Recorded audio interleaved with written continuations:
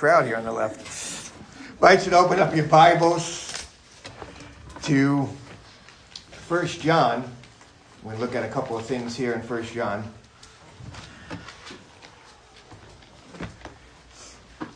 First John chapter 3.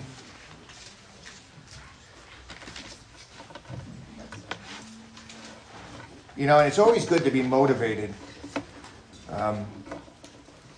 Sometimes it's hard to motivate people, and other times it's easier to motivate. Sometimes we motivate with false hope, and people get motivated. And we bring false comfort into the motivation, and that's not what God would want. It's hard sometimes to hear things when people try to motivate you. Let me tell you, one of the hardest things about being a parent is when you have to tell your kid they're wrong. How many kids like that? Now, one amen here. And it's hard because you love them and you know that they're not going to take it always the right way. Even though you try to say it in the right way and in the right tone and in the right time and you try to do things the right way, even in our own sinful way, we think we did it right, but we normally don't. Let me ask you this. This is a tough question. How do you respond when someone says to you what you're doing is sin? Think about that for a moment. It's wrong. It's sin. It's not right. How do you like to? Anybody like to hear those words? I don't. Here's one of two ways we can take that. We can take it this way. We can take it as, I love you enough to point out that destructive behavior in your life. And hopefully that's our hearts as we confront our children or confront somebody in our lives. Hopefully that's our heart. Look, I love you enough to point this out. This is wrong. It doesn't please God. It's sin, and we need to deal with it. And I love you enough to tell you that. Normally, how we take it is this. I'm judging you. Right? Notice this as we're going to look at here. The first one, I love you enough to point it out. The second one, we take it as I'm judging you. Who are you to judge me? Or, that's wrong. I don't like it. Don't tell me about this. I don't want to hear it. And here's the question I got for, why do we react like that? You guys can mention it. Why do kids get mad when we tell them they're wrong? Pride, guilt, sin. Pride, guilt, sin. Why do you get mad when somebody tells you you're wrong? Pride. Same things, all right, pride. We hate it. We get mad at it, right? I don't like it. I don't like when people point it out. And imagine the book of John, 1 John, as he writes this. He tells us over and over, time and time again, I love you, my little children. I love you, I love you. And then right after that, he says, you're wrong. How do you like reading a book like that? That's why we stay away from this book. Because as much as he tells us, I love you, I love you, I love you, you're wrong. I remember I was in a pastor's meeting one time, and this pastor was ripping another pastor, and the pastor wasn't even there. And he just kept ripping him and ripping him and ripping him. Finally, I had enough of it. I said, you know what? Maybe this guy, is the way you're saying he is because he doesn't think that you're his friend. And the pastor looks at me and goes, I don't want to hear what this guy thinks. What do you think, Jeremy? And I said, yeah, you're not my friend. Whoa. I leave that meeting. He's standing at the door. He is red as a lobster. He starts screaming at me, who are you to tell me? And just screaming at it, pastor. I'm sitting there, I'm like, wow. You know why? Because it hurt his image.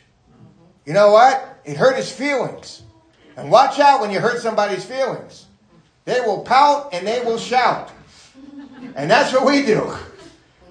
You hurt my feelings. Who are you to tell me I'm wrong? I'm going somewhere where they don't tell me I'm wrong. Who are you to mess with my image? I'm this way. We don't like to hear it. Pride gets in the way, and we don't want to be hurt. We don't want our image hurt. We don't want all this. And here's what John's going to say. Look, I love you guys, but let me just tell you something. Sin is very serious.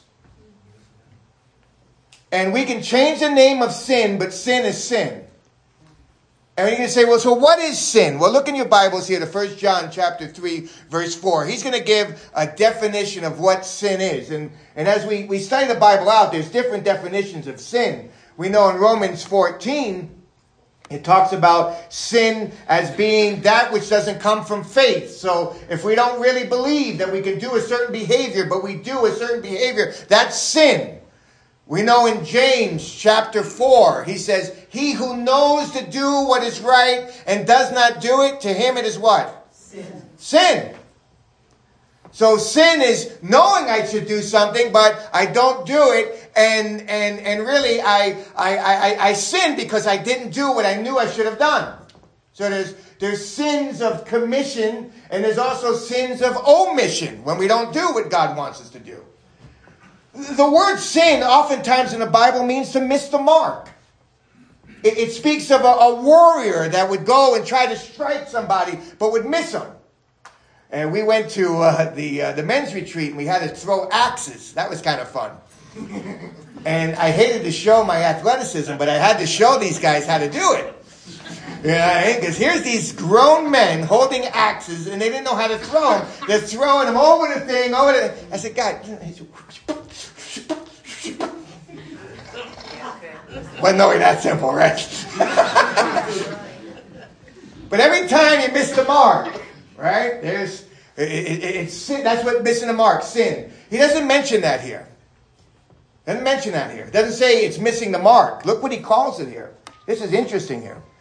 He says everyone practicing sin practices what?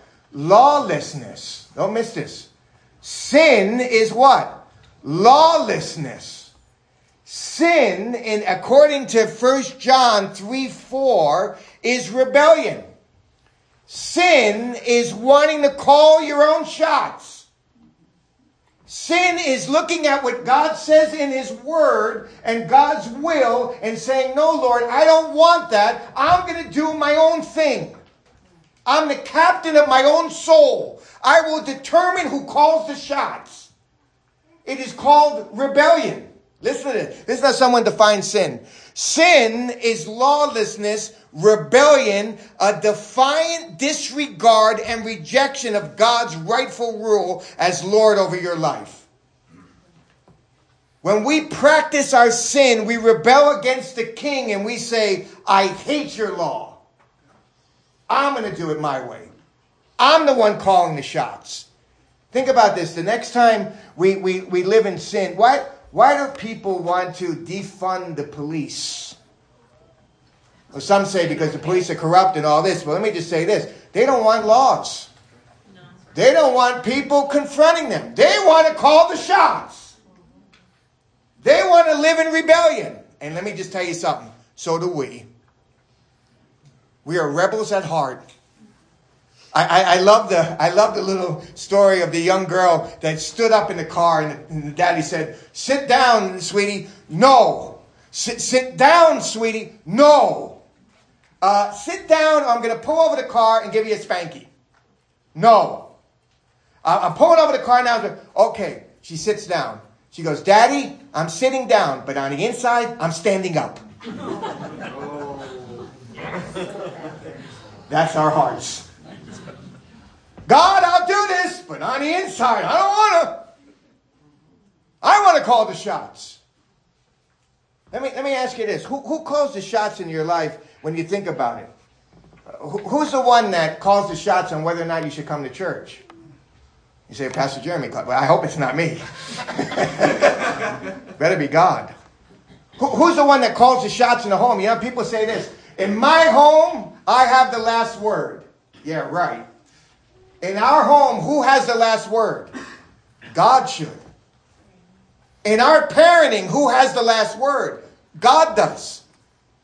In our life at work, who has the last word? God does. He calls the shots. And the moment I go outside of that, I'm saying to God, I don't want your rule. I don't want your word. I don't want your will. I want to do what I want to do. Think about that. The next time that we lie, we're saying to God, I don't want what you say about telling truth. I want to lie. Next time we lust, we say to God, I don't want what it says to live pure. I want to lust. I want to call my own shots. That's sin. That's rebellion. And that's what we do. Now you say, is there any hope for us with this? Well, yes, there is. Here it is. Don't miss this. Verse 5. Look at this.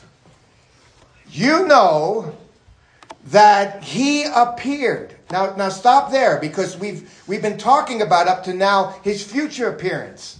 And how excited we are that the Lord's coming back, and he's coming back, and we don't want to be caught not doing what we should be doing. We want to abide in him. He's coming back, and whoever has this hope, purifies himself. Praise the Lord for the future appearance. But I want you to look at this in verse 5. He doesn't talk about a future appearance. He talks about a past appearance. He talks about the first time the Lord came here to this earth. Why in the world did the Lord come? You ever think about that? What is the reason for his incarnation? Why did Christ come? Look at verse 5. He came in order to do what? Take away what? Sins. You say, I know this, Jeremy. I know he came and died for my sins to take them away. But what you don't know, and here's what a lot of people don't talk about, we often talk about how we're not going to hell because he came and took away our sins. But do we understand what the cross really means? Watch this. The word take away means to lift away, to remove. Christ died to remove three things. He came to remove the penalty of sin. Praise God that right now there's no condemnation that those who are in Christ Jesus. At the moment we get saved, we're going to be able to go to heaven because he died to remove all sin. Praise the Lord. Yes. And we get all excited about that. But did you know this? He not only came to lift away the penalty of sin, he also came to lift away the power of sin. You say, where is that in the Bible? Thanks for asking. 2 Corinthians chapter 5. Look at this. This is an amazing, amazing verse. 2 Corinthians 5, 14 and 15. Look at these verses. For the love of Christ controls us, having concluded this, that one died for all, therefore all died. And he died for all, so that what? Look at this verse. Look what it says. So that they who live might no longer live for themselves. Let's rephrase this. So that they who live might no longer call their own shots. But for him who died and rose again on their behalf. When someone accepts Jesus Christ, the moment we accept Jesus Christ, you know what we're saying? Lord, you're not only my Savior, you're my Lord. You're the one that calls the shots in my life. I submit myself to your will. I live for you. There's a change that happens the moment we get saved. Not only is the penalty of sin gone, now sin's principle in our lives has been broken. And we're going to talk about that more in a moment. And now he calls the shots. We don't. Wow. And every time we call our own shots being saved, we sin. We rebel against God. You say, what else is this here? Notice this here in 2 Corinthians 5, 14 and 15. He talks about that and the power of sin. But I tell you one thing that's exciting about Christ. He came and he died to lift away what? The very presence of sin. That one day in heaven, we're not going to fight this. We're not going to battle it. But guess what? Right here, we do. It is a battle. Now, you say, what is there to hope? The Lord has come for us to break that pattern of sin in our lives, for us to start living for him, for us to allow him to call his shots. Now, notice this here in verse 5. How can he do that? Well, here it is. In him, there is what? He's the only one qualified to do it. He's the only one that never rebelled. Don't believe the garbage you see on the internet that Christ had to repent and when he was a kid and he did things that were wrong. He never rebelled. He never sinned. In fact, up to this point, John talks about him as the righteous one, the pure one. Now he talks about him as the sinless one. And you want to know what amazes me about Jesus? Is that not only is he sinless, how he submitted to the Father's will. He let the Father call the shots. That's our God. He's the only one qualified to come and take away our sins. And he's the only one qualified to say, you no longer call the shots. I do. In him there is no sin. And he lived that out. He never sinned. Not once. And this is an amazing passage. Now, what about us who sin? What do we do with us? Well, look at verse 6. Here it is. You ready for this? Oh, I love this. Will preach. This will preach. Watch this one. No one who abides in him sins. All right, here we go. Anybody sin this week? All right, you're all unsaved. You all need Jesus. Is that what it says? Look at this verse. It says, no one who abides in him, what? Now, this is a very interesting verse here. Some people have taken this verse and say we can actually reach perfection. There's a guy who came here to this church and taught that. There was a professor one time that said, I think I probably sin every day. Let me correct that. You do sin every day. Let me just tell you what this can't mean, and then we're going to talk about what it does mean. This can't mean that believers, when it talks about abiding in him, it's talking about a real relationship with him. It cannot mean that a believer never sins. Why do we know that? What does 1 John 1 say? If we say we have no sin, we're what? Deceiving ourselves. We're liars. We confess our sin. What does 1 John chapter 2 verse 1 say? We have an advocate in heaven when we sin. What does 1 John 3, chapter 3, verse 2 say? It says, we are still not yet what we're going to be. We still sin. So this can't mean that we never sin, because we all sin. But here's what it does mean. Watch this. The Amplified Bible brings this out. No one who abides in him, no one who says they have a relationship with him, that are fellowshipping with him, that have union with him and communion with him. Watch this. Deliberately, knowingly, and habitually, what? Practice sin. Don't miss this. What John is saying is this. When we come to Christ, there ought to be a difference between our life without Christ and our life with Christ. And if there is no difference, if the continual pattern of sin, and there's no difference in our lives, something is wrong. That's very hard to hear, by the way, because we all struggle with sin. But this verse, it's not a struggle. It's a lifestyle. It's a I can care less life. This is, I'm a sinner. I'm going to continue to sin. It doesn't bother me. There is a big difference with somebody who struggled with pornography before they got saved. They get saved, and now it's a continual struggle, and they try to do, and they're struggling. There's a big difference between that and somebody who comes home every night, just watches it and could care less. Let me give you an example of this. In Argentina, a lot of people don't get married. They just live together. They just meet somebody and have a family. Forget about getting married. One guy once said this way. He said, you know what? It cost me 50 pesos to get married and 100,000 pesos to get divorced. So I'm not going to get married. So they just live together. And then some of them get saved. And when they get saved, I have a good friend that got saved. And they were living together. They had a family, but they were living together. And they realized, you know what? Something's wrong here. I need to make this official. I need to do this public. I need to start living in a way that honors God. So guess what he did? He got married. Praise the Lord. And his life was different. Now, if he was to say to me, all right, I got saved. You know what? Who cares? I'm going to live together. I can care less what it is. If fornication, call it what it wants. I'm going to still habitually live in that. Something is wrong. Because life without Christ and life with Christ is different. And here's what John is saying, really. He's saying every believer should have a decreasing pattern of sin in their lives. Not perfection. We'll never make it. But a decreasing pattern of sin in our lives. It should no longer be deliberate, knowingly, and habitual in our life. Something is wrong when it's like that.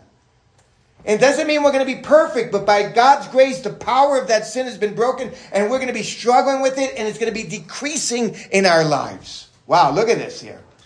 Look what he says here. No one who abides in him sins. Look what Swindoll says. John is talking about a lost person who has no power of the Spirit to wage warfare against the flesh, no recourse to forgiveness from Christ, their lifestyle is characterized by what? Sinfulness. It's habitual. They can care less. And they live in it. And there's no struggle. But yet they say they're believers. You're like, whoa, wait a minute. What does the Bible say? The Bible says the one who abides in him, and we're going to see, Lord willing, next week, you can't, the seed is in you. You can't just continue in that lifestyle. Jesus will change it.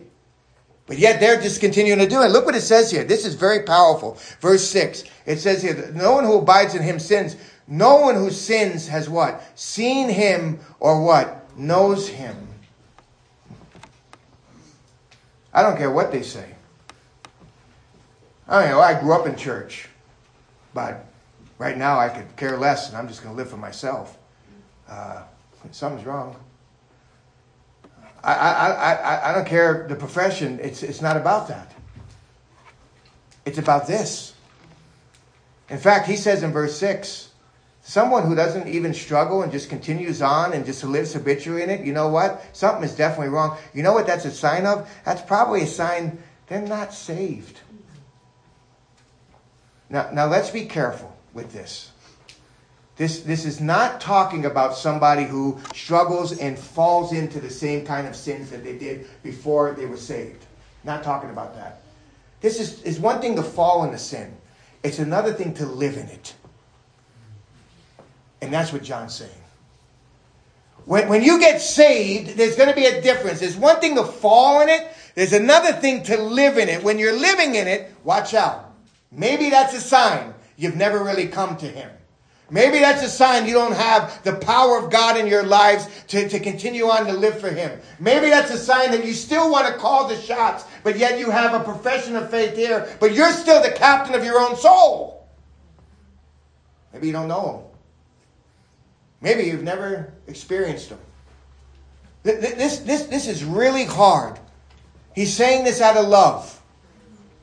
But he's saying, watch out with this. Because if you have a true relationship, you're going to have a decreasing pattern of sin in your lives. You'll never be sinless. You'll never be perfect. But you will sin less. Watch this. Look at verse 7. Little children, make sure no one deceives you. Here's where it gets really hard as a pastor. Because I don't like to confront this. And especially at a funeral. When the person is not really have any fruit, and yet the people want comfort, and they're looking to the pastor to give comfort.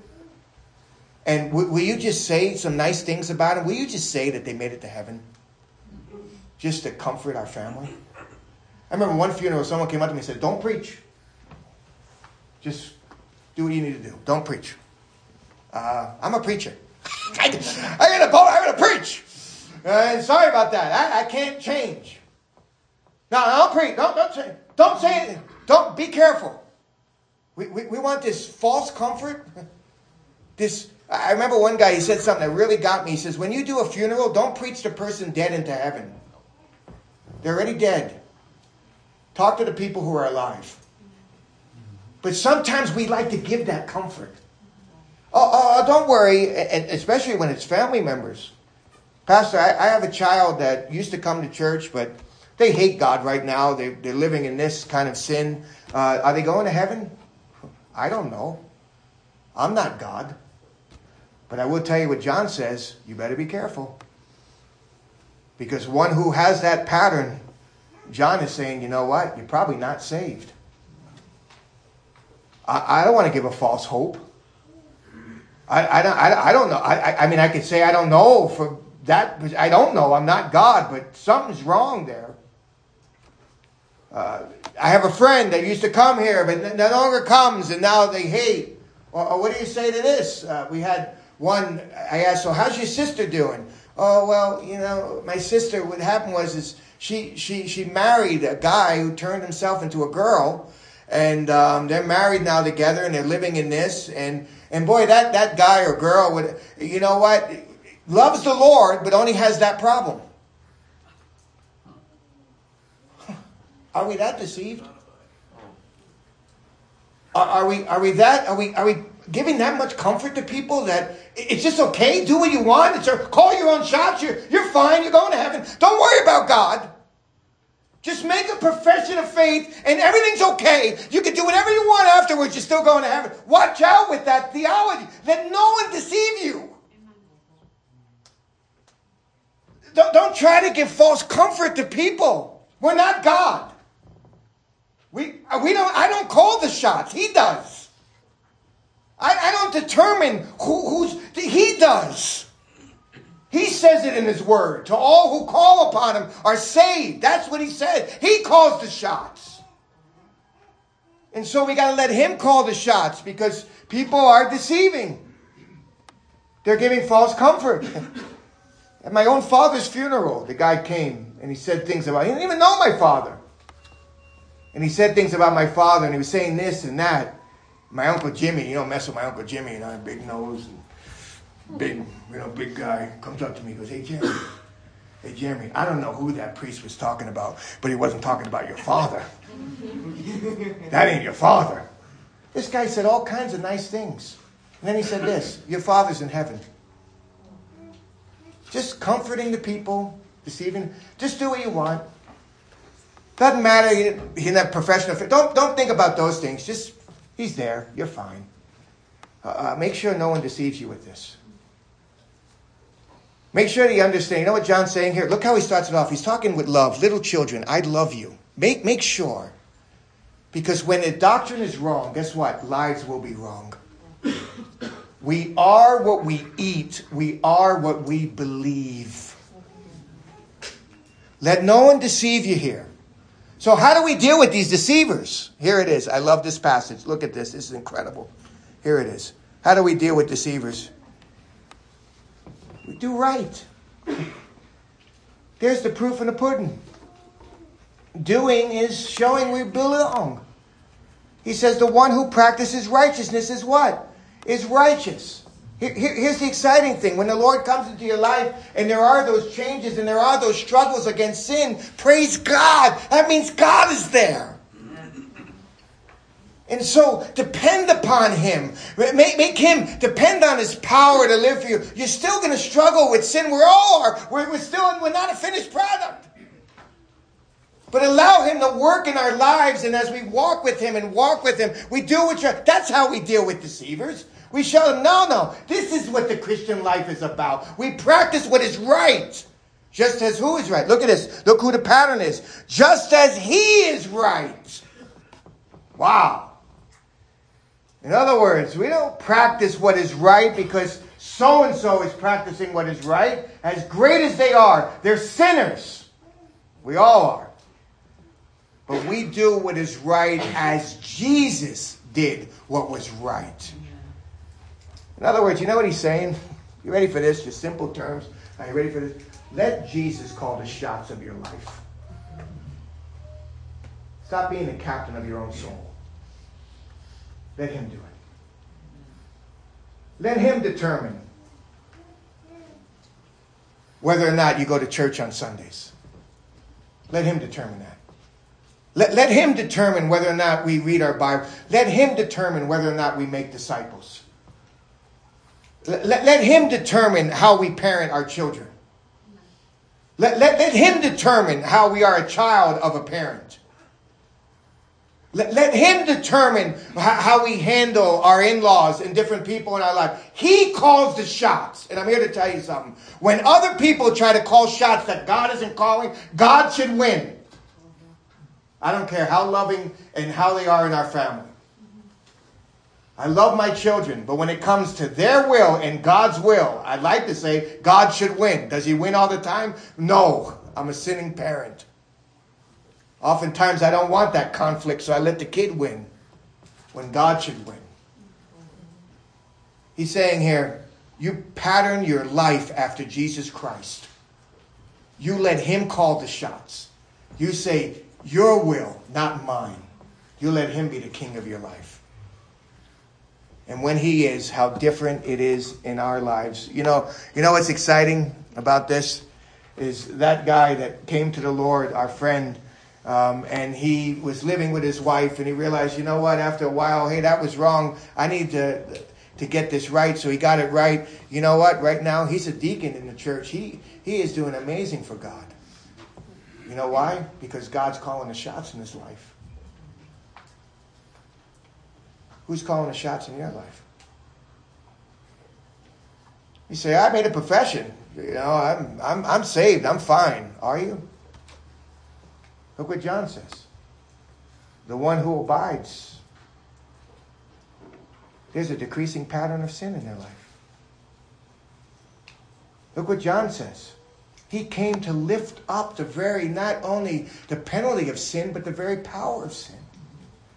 And every time we call the shots, we're undermining the work of the cross. So let God be king in your life. And don't let anyone deceive you that it's just mere words. It's a life. Let him do it. Let's bow in prayer.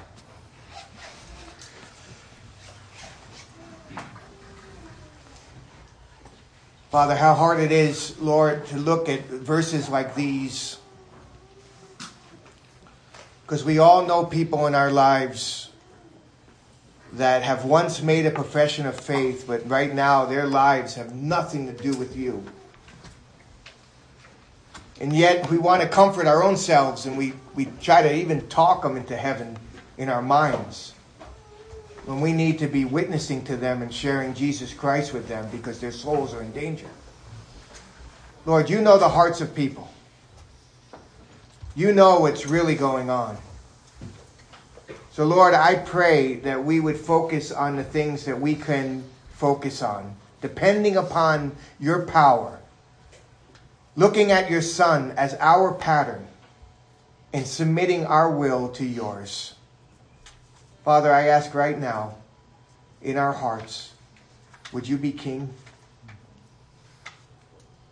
Would you control our thoughts? Would you call the shots? It's not about what I want. It's not about what I think is right. It's about what you want and what you think is right. So, Lord, I pray if there's anyone here that's living their life, calling their own shots, that right now they would say, Lord, no more. You sent your Son to die that I would no longer live to self, but I would live for you. So I want to live for you. I want to do your will. I want you to be my king. If that's the cry of your heart right now, just say it to God. God, be my king, be my Lord. I don't want to call the shots. I want to live for you. Tired of living for self. I want to live for you. Father, I wish this was just a one-time decision, but it's not. God, each day we have two people we can please, self or you. So, Lord, help us to remember when we start pleasing self that that's wrong, that's sin, that's lawlessness, that's rebellion. And we just need to confess it and say, Lord, I'm sorry, forgive me. And you will forgive us of all sin. Thank you for that. Remind us throughout the week, this week, when we want to call our own shots, what we heard today. We thank you so much for who you are. We praise you. In Jesus' precious name and for his glory. Amen.